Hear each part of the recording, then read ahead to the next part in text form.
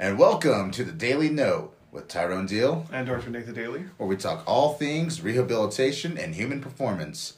In today's episode, we're going to be talking about modalities, what they are, what types are there, and what are their benefits.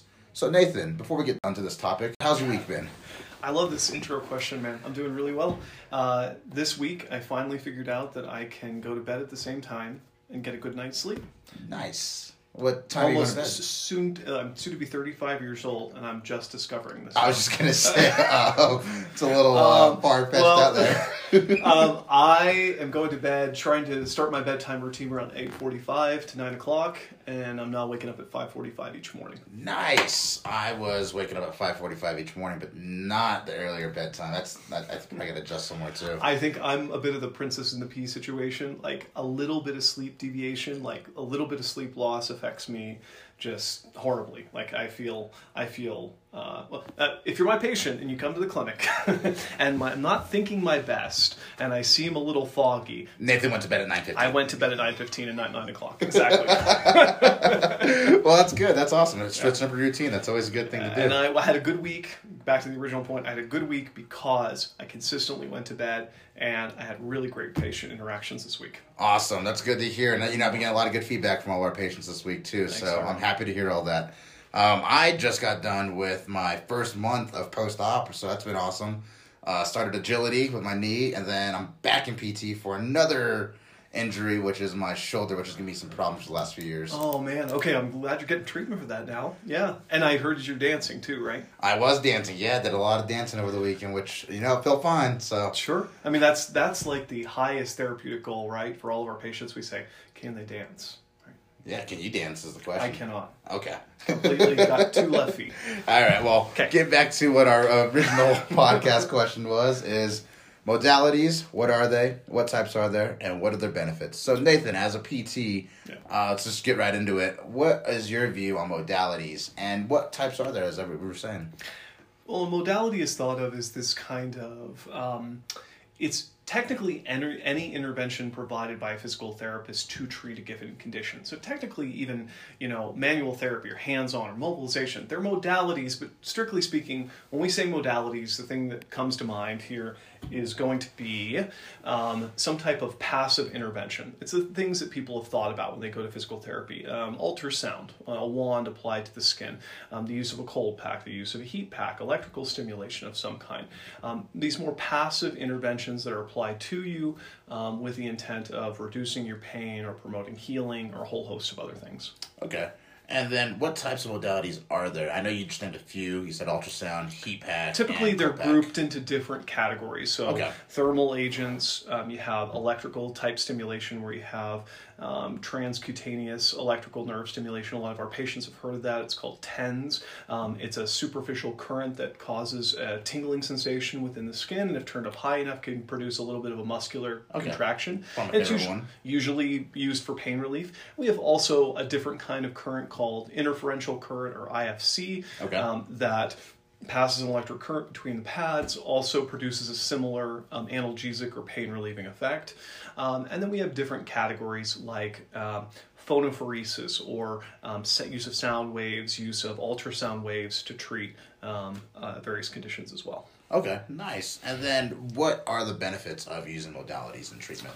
Well, so this is where it gets a little more controversial. I think in recent years, there's really been a transition away from the use of modalities to treat common musculoskeletal conditions because the evidence really doesn't support their effectiveness in the treatment. So A, for the reduction of inflammation, B, for healing of tissue inflammation in general. Like, there isn't a whole lot of evidence to support their use. So a lot of therapists have moved much more in the direction of the things that do have evidence, which is really the combination of hands-on physical work, manual therapy. We're a little biased here. We use a lot of that here in the clinic, but there is evidence to support that. And the use of exercise, progressive, heavier and heavier exercise to strengthen and build up tissue capacity. Those are the two things that have most evidence. There are some other things, but we have really moved away from the use of modalities. That said, I will say that the modalities can be really, really beneficial for the right patient. And as a physical therapist, you need to recognize if a patient is in quite a lot of pain, their pain is, they're describing as this kind of unrelenting pain that's really hard to get a handle on. It doesn't really respond in a certain direction. It doesn't hurt more in this direction, and it has this kind of uncertain presentation. Then the use of those modalities can calm down the central nervous system, especially, and bring down that person's pain. Okay. Well, we have probably an entire new podcast devoted to pain coming up, probably in the next month or two. But pain is a really complex phenomenon. It is ultimately a product in every person. That's every person, a product of the brain. And ways in which we can alter the brain's response to or interpretation of the stimuli coming from the body. Kind of like a placebo? Not a placebo. The brain is experiencing pain as a collection of signals coming from the periphery, so from the tissues. Everyone thinks about that. But it's also, okay, are you in a heightened emotional state? Are you particularly stressed? Like me, have you had 15 minutes less sleep at night? All those things are likely to amplify your pain response. Okay. So there's a way for us, if there's a way for us to calm down the central nervous system a little bit, we can oftentimes reduce pain. Modalities can really help with that sometimes. Okay, awesome. And then you listed a broad range of modalities. Yes. Ranging from heat packs all the way to sound. Dry needling. Is dry needling considered a modality as well? I would view that more as an intervention, but yes, I would say it could be included as a modality. We can talk about it a little bit if you'd like. What is the goal for dry needling? So I've had dry needling done to me in the past. I felt like it released some tension within the IT band when I was having pain at, but other than that, I've seen you guys in the clinic use it with electrical stimulation. When would you use the electrical stimulation? When would you not? That's a good question. So what was your immediate response? I actually, full disclosure, I provided that dry needling treatment to Tyrone. Yes, you did. So when I needled that spot in your hip, what did you experience as I was needling you, and what did you experience right afterward? It felt like I had tightness, and then once you put the needle in there, I felt the relief. There's no longer tightness. I felt a little bit more loose, a little more limber. I was able to stretch a little bit further. I wouldn't say it was like right away, but I would say like a couple of days after post-dry needling, I felt I had more flexibility, range of motion, a lot less tightness and stuff like that. Okay. So yeah, I mean, there are a wide variety of theories about why dry needling works or doesn't work. I don't think anything has been proven to this point. Generally, what I use it for, and a lot of my colleagues use it for, is if I have identified a spot within a muscle that is particularly tense, where I see a lot of resting tone within the muscle, the brain is, for whatever reason, holding that muscle in a state of contraction. Okay. And I don't think that state of contraction is particularly beneficial. Or better yet, I have a movement. I have the person perform a movement. They say, it hurts right in that one spot. And I know it's within muscular tissue, and I can reproduce it by pushing on that spot. Generally, sticking a needle into that one area can help the body reset. What we're taught in school is it's kind of a Control-Alt-Delete for the muscle. An insertion of a needle into the muscle causes the muscle, hopefully, to momentarily twitch, and then relax into a state more relaxed than it was previously, and hopefully with that relaxation comes a relief of pain. Another school of thought says, well, we're introducing a noxious stimuli.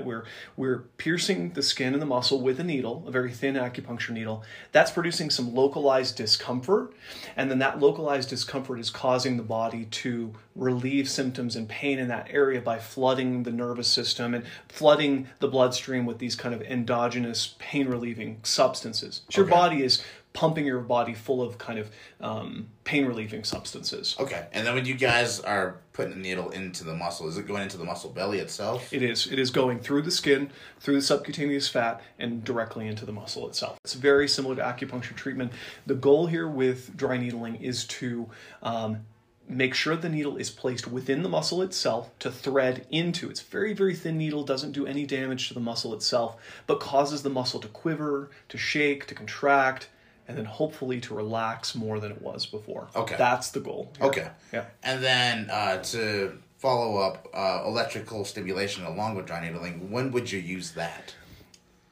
If, for whatever reason, I do not want to repeatedly stick a needle into a muscle. So my initial technique and my initial training was various techniques like coning, threading, fanning. These are all techniques where you repeatedly insert the needle, pull it out partially, insert it again from a different angle, and move in different planes of motion. Okay. If the person is particularly sensitive, their central nervous system is ramped up, they're in a lot of pain, I don't want to repeatedly stick a needle in. Yes. So if I can facilitate that same twitching response with the muscle with relaxation with electrical stimulation, so that electrical stimulation passes through the needle into the muscle, forces the muscle to contract and then relax, contract and then relax. That makes sense. I can achieve that with one needle stick. Well, two needle sticks, one in one section of the muscle belly, one in another section of the muscle belly. It's pretty cool. Yeah, it works really well. I want to experience that one of these days. That sounds awesome. Yeah. And then another question I have, we were speaking about ice packs and heat packs. When's the best time to use them? Okay, so this gets really controversial really fast. It depends. It does depend. The general rule of thumb I use is if there's an active inflammatory process, let's say you just got an injury, just came out of surgery, it's been just a matter of a few days or a week after surgery, I don't want heat in that area. Your body is already warming up the tissue. It's already undergoing tissue remodeling. I don't want to increase that inflammatory process anymore through the addition of heat. I'm generally going to add ice. Now, that said, recent research suggests that ice does not reduce inflammation. Okay. Ice, really, its main effect here is that it slows the conductance of nerve signals related to pain. So it is a dulling or a deadening of pain response coming from those injured tissues. It is not something that will reduce swelling or inflammation at a site. Elevation does a really good job of that. Compression does a really good job of that. Ice, maybe not so much. Okay. So really just if you have some swelling, maybe you could experiment with doing the compression and just the elevation. Compression and elevation, yep. And if you need some pain relief and you don't want to take medication, try to apply ice to the area. Okay. The only thing that I'll say, and this is what I try to tell my patients too, is that chilling an area reduces tissue extensibility. So what I mean by that is soft tissues in your body give and stretch. They're more likely to give and stretch if they're warm. Yes. So it's probably not a good idea to ice right before strenuous physical activity or physical activity that takes your joint through a large range of motion where those tissues are being stretched to their end point. Okay.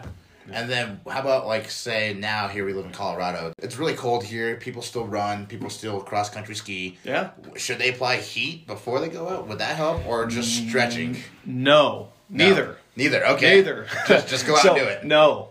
I would say a generalized non-strenuous warm-up that raises your internal body temperature before participating in strenuous activities is the most important thing you can do. Okay. So that's hopping on a stationary bike or something else, elliptical, generally even just doing get up and get down. So you get up from a push-up position and you stand upright and you get back down into a push-up position. Burpees. No, you're not jumping. You're just standing up and down. Okay. Enough to get your heart pumping.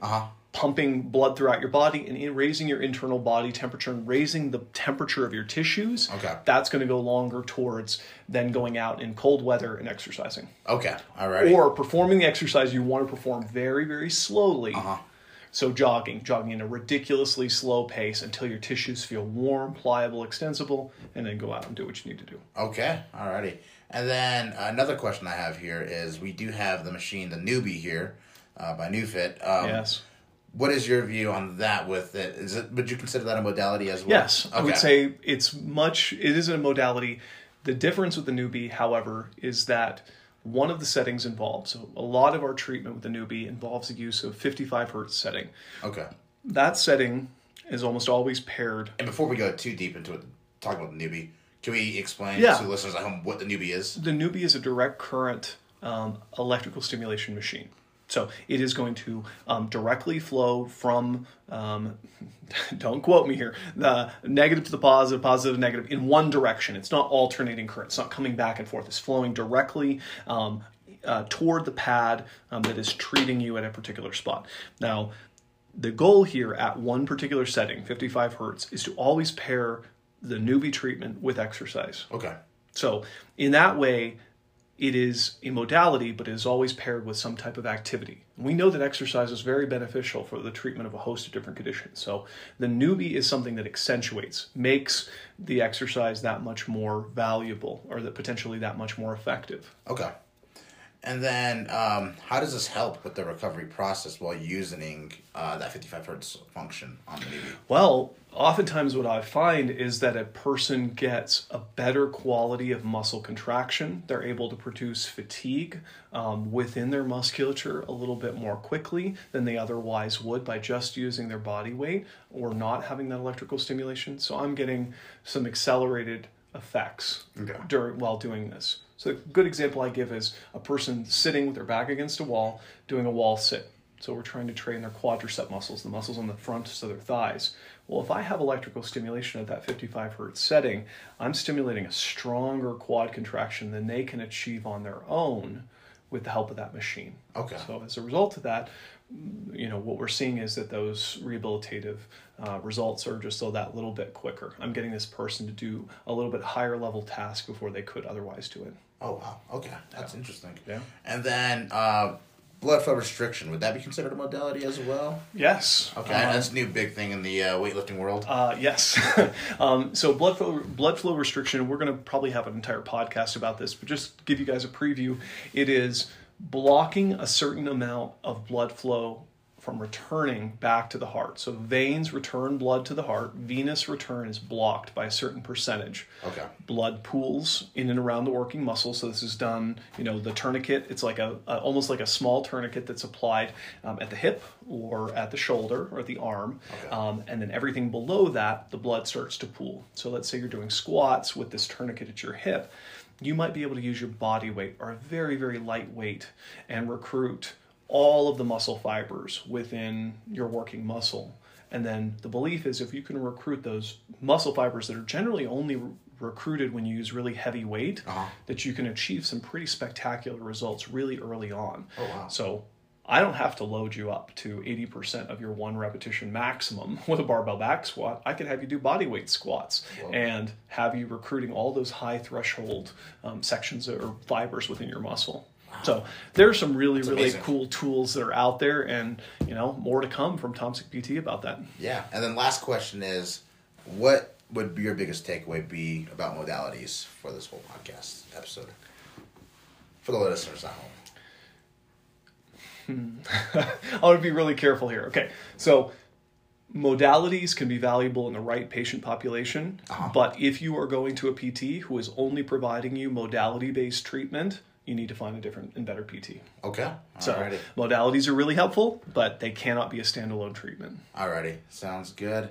Do you have any other things you want to say to the listeners at home? No, I mean, Ty, I just want to thank you for taking the time to put together these ideas, to formulate these questions, to give me and us an opportunity to share our ideas on these topics. And I'm really excited to see where this podcast goes. We've already gotten some really great feedback, and I'm excited to talk about a few other topics in the future too. Awesome. Yeah, me too. I'm really excited about this as well. But thank you for all the information today, Nathan. I'm sure the listeners at home as well appreciate this. And thank you, everyone, for listening for another episode of The Daily Note with Tyrone and Dr. Nathan Dailey. Have a good one, guys.